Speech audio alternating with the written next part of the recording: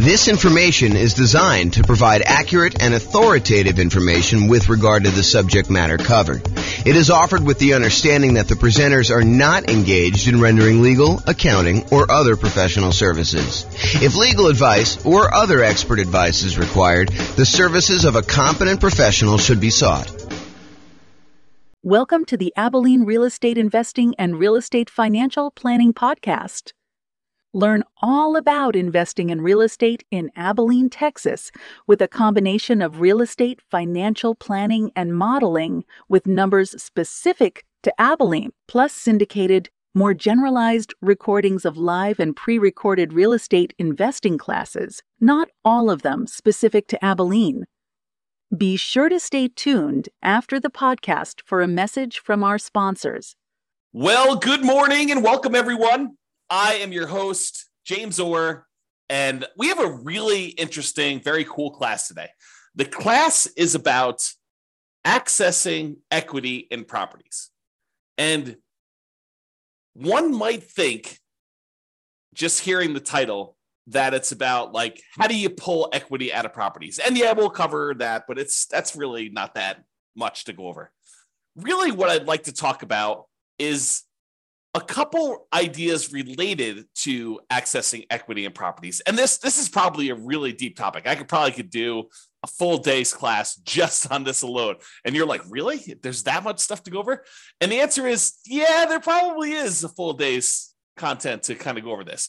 But I will cover kind of like an intro to accessing equity in properties today. And one of the things I wanted to focus in on is this idea on why you might want to pull equity out of properties to begin with. And so when you think about accessing equity in properties, the first glance is your kind of first reaction is, yeah, I have all this money tied up in properties because I bought a property and I'm paying down on the loan and the loan balance is going down and the property value since I bought it has gone up a lot. And so now I've got this massive amount of equity in properties and I want to be able to get at that equity in order to spend it to do something else. And I'm here to tell you, yes, you definitely can do that and take the money and re-leverage up and buy something else. You should probably think about, how that actually changes the different returns you're getting, because the returns on your equity, as you'll see here in a moment, actually change over time. And then when you take that equity out, you pay any costs associated with accessing that equity, and then you move on and invest that into other investments, usually by leveraging up, buying another property and putting only 20% down or 25% down on the next property when you had 30, 40, 50, 60, 70% equity before. Now it changes the characteristics of your returns. Maybe you don't have quite as much cash flow anymore because you've re-leveraged up, but maybe your overall return has significantly increased, which is what we'll talk about first. Okay, so let's go over this. So what I'd like to introduce you to is this concept of the return you're earning on your equity. When we talk about the returns you're earning on investment property, for example, you might think to yourself, okay, so I've got this return from the property value going up, the return from appreciation. And let's say, it's a $500,000 property as an example, and it's got up 3% a year. So really you've earned $15,000 on that investment. And when you first buy the investment, a lot of times we look at that number and we say, okay, we've earned $15,000. How much did we need to invest in that property in order to acquire it, in order to earn that $15,000? And so you look at your return, the $15,000 you earned from appreciation, and you divide it through by your total cost to close and technically probably your reserves as well. So you're looking at the return you earned on the amount you had to invest in the deal, or what we would also refer to as your return on investment. Return on investment. Now, once you've gotten past that first acquisition period, the first year or so that you bought a property, then the amount you put into the deal originally matters much less. In fact, at that point, what you're really concerned with is how much money am I earning on the equity that I have in my property? Because at this point, you're like, look, what's my alternative? I could take this equity I have in this deal and I could pull it out and I could go buy something else. So really what I want to know is, how productive is the equity that I have in the property that I could go and then take and do something else with? I could go take that equity and I could go invest it in another rental property that might get a higher return, or I could go invest in stocks or bonds or annuities or whatever else I want to buy in order to take that and get a return on it. So what I really want to know after I've owned the property for any period of time, really, beyond a year. The first year, I think a lot of times we look at return on investment. But as soon as we get beyond that kind of like first year period, a lot of times what we want to look at is return on the equity we have in the property before we go and consider taking that out and looking at other properties. So what I'd like to show you is how this return on equity changes for the various different returns we have on an investment property. So for example, even though the amount you're earning from appreciation, the amount that the property is going up in value, is increasing the longer we own it.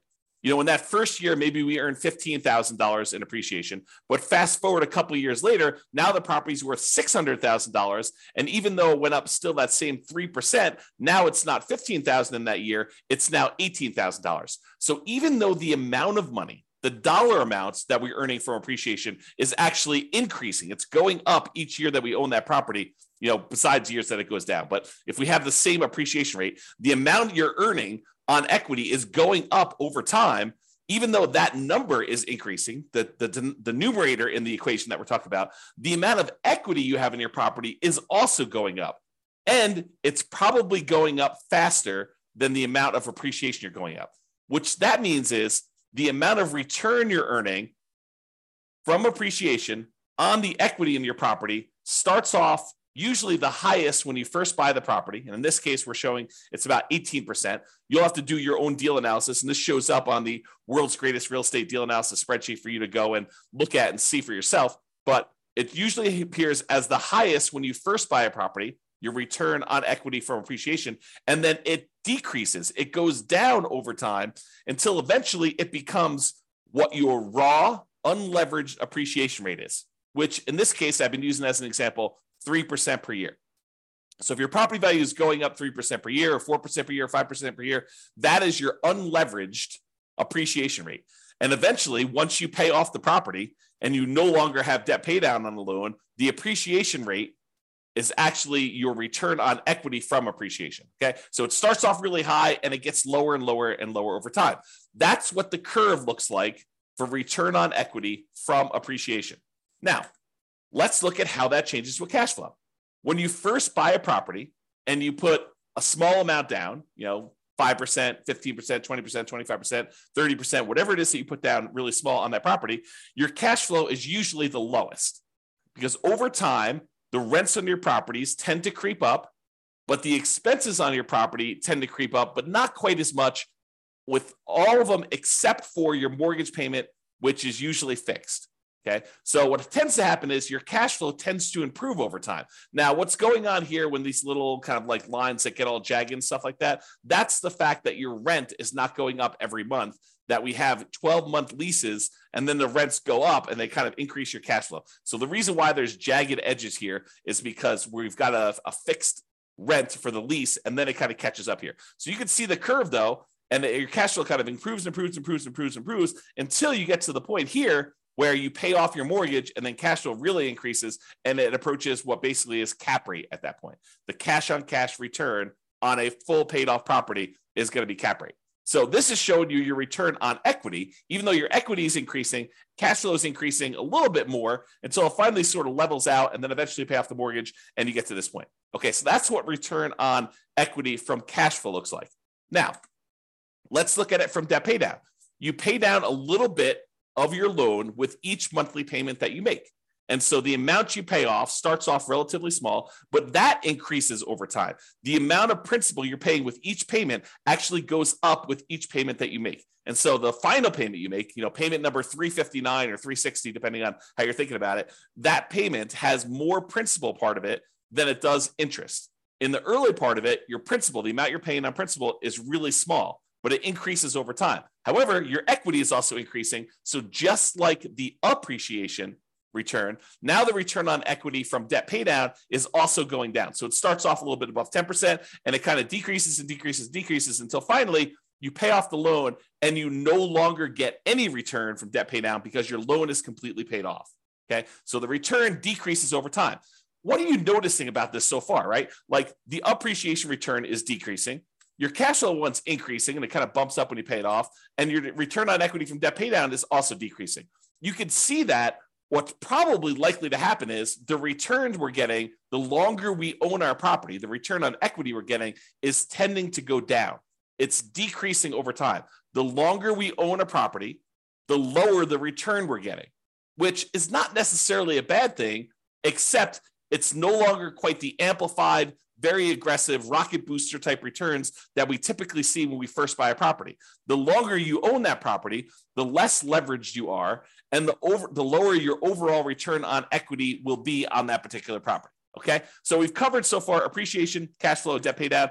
The last one is the return you're earning from cash flow from depreciation, the tax benefits you get by owning this rental property. And those, just like the other appreciation and the debt pay down one, starts off high in the beginning, and eventually it goes down, because the amount of cash flow from depreciation is fixed.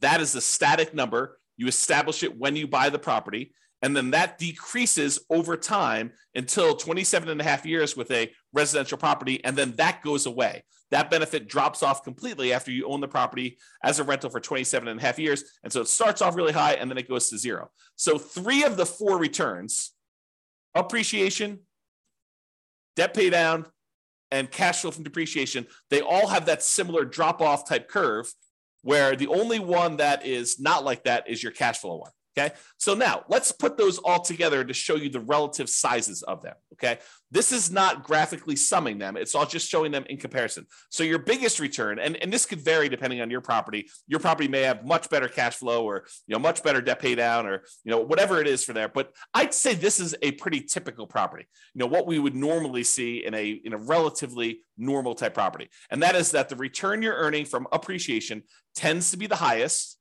The return you're earning from debt pay down tends to be the next highest. The return you're earning from cash flow from depreciation or cash flow, depending on whether your property is a better cash flowing property or the depreciation benefit's a little bit better. Like, those are probably the next 2, and they could be reversed. That's probably the most common switchover point. But then over time, these 3 returns, they're all kind of coalescing down till they get to either zero for the loan payoff and for the tax benefits, which both go away after a certain period of time, or from appreciation, it tends to kind of like become asymptotic. If you're kind of a math person, it gets very, very close and eventually hits the actual appreciation rate that you're using for properties. And then cash flow, it starts off relatively low, it grows until you pay off the property, and then that significantly increases. So you can see, though, that the overall returns we're earning on our property over time, when we look at the return on equity, are going down, even though the dollar amounts that we're earning on the property are going up, right? The amount of money we're earning in dollars from appreciation has gone up.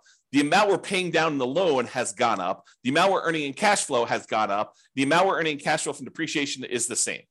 Okay, so it tends to be that the dollar amounts return look better and better and better the longer you hold your property, which is great. But when you think about it as the dollars I'm earning on how much money I have tied up in this deal, that is getting worse, which incentivizes you. It says, hey, look, maybe I should pull some money out of equity and then go re-leverage up, go buy properties where I get back in this really high part of the curve. Okay, now I'm going to take this same chart and I'm going to do something with it. Okay, so this is the chart showing you that, the return from appreciation was, probably like 18%, somewhere in there. The return you were getting from debt pay down in this particular example is just over 10%. The return you were getting from cash flow from depreciation was probably around 4%. And then the cash flow one started off really, really low, like almost zero. Maybe let's call it 1%. So you could see all those different returns. Now what I'm going to do is I'm going to stack them on top of each other so that you could see what the sum, the additive benefit, what the sum of all of these different returns are.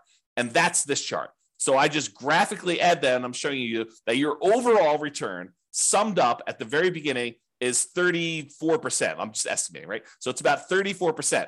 But you could see that, even just 10 years later, the sum is below 20%. It's probably in that 17% range. So this is why I think a lot of folks, they're like, look, my equity has grown so much in this property, especially the last few years, right? Property values have gone up a lot. We have these really low interest rate loans. And so really low interest rate loans, they pay off really fast, faster than higher interest rate loans.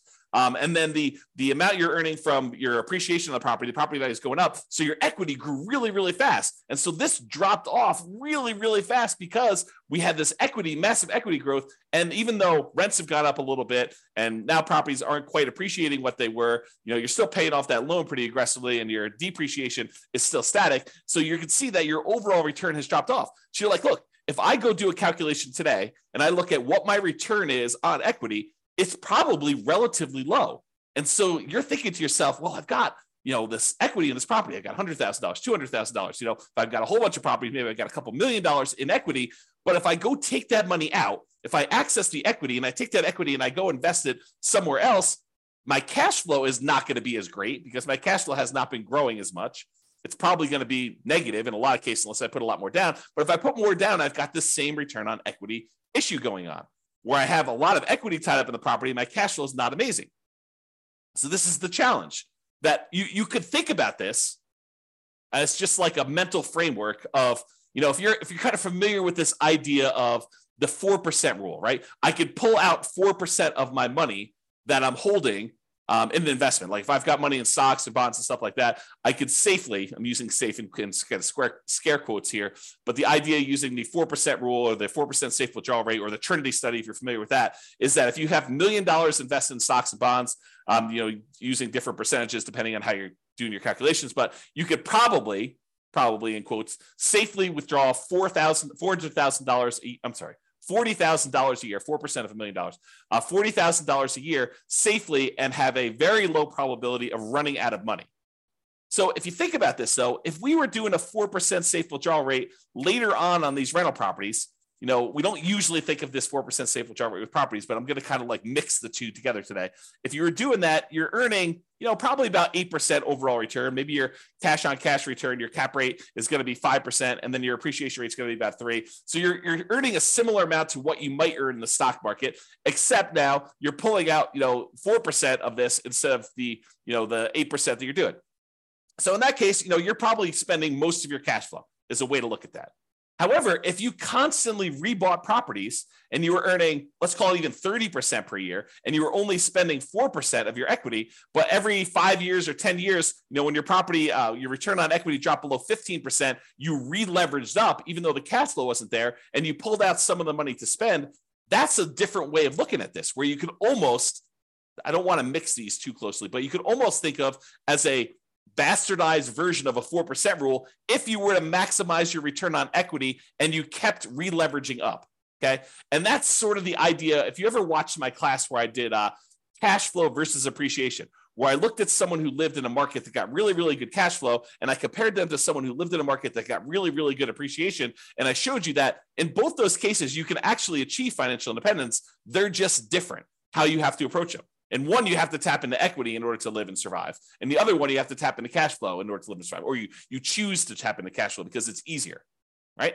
So just looking at this, you could see. So a lot of the reasons why people want to tap into their equity is to solve this issue of your return on equity dropping off until it gets very, very low, until it becomes basically cap rate plus your unleveraged appreciation rate, which is what happens here once you've gotten past your depreciation period, 27 and a half years, and you paid off the loan 360 months in. You get rid of these two other returns, and the only ones that are left over is the cash flow and the appreciation one, okay? So this is the problem that we've kind of like I've been talking about, and why I think a lot of folks are interested in tapping into their equity. I think at first blush, a lot of investors are like, I want to tap in my equity because I want money. Right? They think to themselves, I'm looking to buy another property. I want to know where I can go pull money out and then go use that for a down payment. Or I want to sell this off, take the money and invest in stocks or bonds or annuities or something else where you can go and invest in something and get a good return on it. And they may or may not be thinking about this concept of return on equity. But if they pause for a moment and they looked at it, they would say, I think one of the reasons why I want to go and pull this money out and do this is because the returns I'm earning, even though their dollar amounts are higher, the return on equity has actually declined. It has dropped off because of this phenomenon where as your equity goes, the returns you're earning on that equity are actually lower. All right. So we talked about this. Many real estate investors may want to maximize their return on equity to keep their returns high. And really, what we want to do is maximize the returns on what we call true net equity. Because so far to this point, I've just been talking about equity as the difference between the price of the property and what you owe. And that's not exactly true. Because if you wanted to take that money and you wanted to go invest it somewhere else, what you really want to know is how much money am I going to walk away with after closing when I pay my closing costs, when I pay any real estate commissions, when I pay any capital gains taxes on any of the gains I've had on the property, when I've paid back my depreciation recapture tax. Like all of those things need to be paid off before we actually go and walk away with equity. And if you look at the world's greatest real estate deal analysis spreadsheet, there is a section on there, I think it's in the lower right, where it talks about how much equity you have and then what your cost in order to access that equity is. Because there are costs. There is the closing costs, there is the capital gains tax, there is the depreciation recapture tax, because you have to pay tax on the amount of depreciation you took when you sell the property, and then there's your real estate commissions. And so we got to actually take into account those in order to get at our equity. So if you think, hey, look, my property is worth this and my loan is worth this, that's how much equity you have, that is your like raw equity. What you really want to know is how much equity you have when you pay off all those fees, and it may be significantly less than the amount of equity you thought. Okay? So really, what you want to do is you want to maximize that return on true net equity, because what you're thinking about is what's the return I'm earning on what I would walk away with if I sold that property? Because that's the amount of money you're going to take and you're going to invest in something else that you're going to want to know what return can I earn on that amount. It's not the return you're earning on your raw equity. It's the amount of money you would then get on a return from the money you could walk away with. Because you may have $200,000 in equity, raw equity, but you may only walk away with $100,000 when everything's said and done. And so if you thought you were earning 10% return on your true equity, and now you're really taking only half of that back, you got to earn a lot more on your money that you're investing in something else in order to get that same dollar amount of return. Okay, which is why we think in terms of true net equity. So true net equity is the equity after you pay all the expenses to access it, including closing costs. If you're doing a 1031 exchange, any 1031 exchange fees, any real estate commissions, if you've got those, any depreciation recapture, and any capital gains. And then we show your equity, your cost to access this equity, and the return on equity on the world's greatest real estate deal analysis spreadsheet. I think it's one of the more unique things that we include on our spreadsheet because it is so important. I think there's a lot of folks that think, you know, really what I want to know is when I'm getting into the deal, my cash on cash return on investment, or some people like to use cap rate. So I think a lot of folks are looking at that. Next thing I think a lot of folks look at is what is my dollar amount of cash flow? But I think few people are strategically thinking ahead to, well, what does this deal look like in terms of my return on equity over time? And how am I going to use this when I'm trying to achieve financial independence? It's not just about acquiring the property and making sure that you optimize for the acquisition. It's really, what am I doing with this property? Is this a property I'm going to be holding in my portfolio long-term at the very end when I'm living off of my investments? Or is this sort of like a temporary rocket booster type of return where I'm trying to get like this part of the curve, you know, the early on part of this return on equity curve. And I know that I'm going to be selling this thing once it drops below whatever number you decide, 20%, 15%, 12%, whatever your threshold is for, hey, my property is not performing what it used to perform in terms of return on equity. Now it's probably time for me to trade up and re-leverage and buy something else so that I can take the equity I have in this and maybe buy 2 properties, or take the equity in this and take the equity in 2 properties and buy 3 properties with it. Like, it's that sort of thinking that we're doing. So you need to decide which assets you're optimizing for and what you're doing with those assets when you're going to be financially independent. It's one of the reasons when you use the ultimate financial independence, retire early budget,